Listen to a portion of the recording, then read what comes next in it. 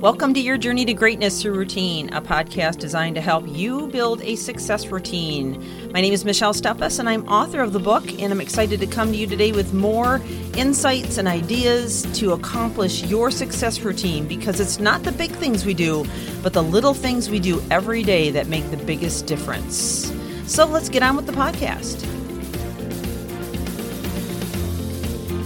Glad to have you back on the podcast as we continue through this list on time and performance hacks.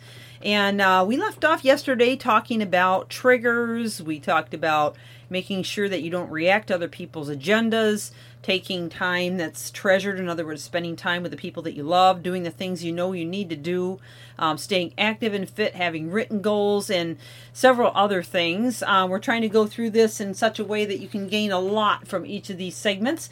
But if you missed any of it, I would encourage you to go back and have a pen in hand so that you can make a list and continue to grow in these areas. So the next one down is maintain a priority list. Now, a lot of people are good at list making, and that's great. That is definitely a good thing.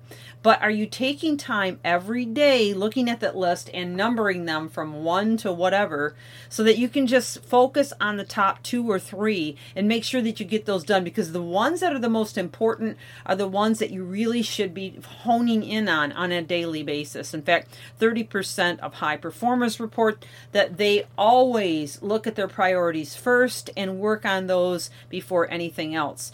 The next one basically is a signal do not disturb. So I have talked to a lot of clients who work in cubicle situations where there are so many people around, so many distractions. And, I've talked to them before, why don't you just make a cute little sign you can put up that just says, please do not disturb, or I'm available at lunch, or I'm available at whatever time.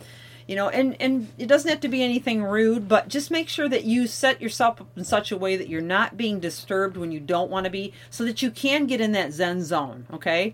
If you happen to have a closed door office, that makes it even more convenient for you not to be disturbed. So when the door is closed, and if they're still knocking on the door, then you may have to put a sign on the outside of the door, but take the initiative you need to control your own schedule and make sure that you're not disturbed, which leads me to my next point.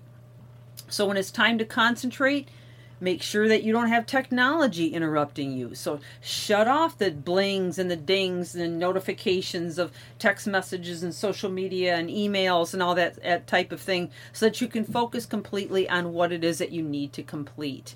And so actually 30% of high performers don't allow themselves to be distracted by people or technology. So if you want to really launch yourself off in the right direction and be able to build on that, you need to make sure that you guard yourself from disruptions, especially when you have to get projects done. Next one on the list is stopping ill-advised or counterproductive activities quickly and effectively.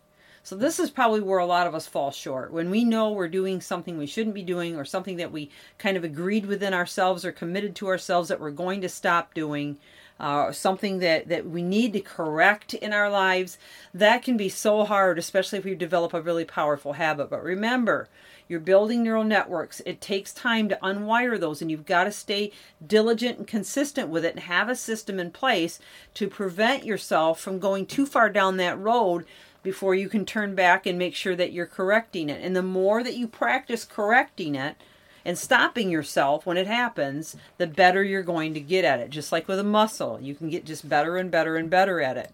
Okay, and now I want to talk about saying no.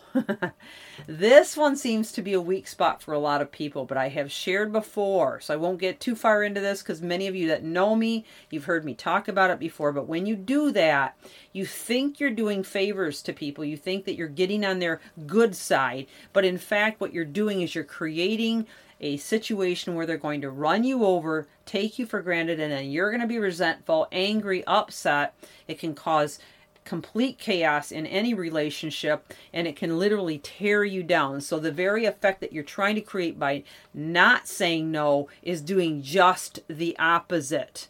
So make sure that you do say no to the things that don't align with your vision, things that are not productive, things that are not helping you move forward, or things that are just absolutely overloading you and you have no business even saying yes to it.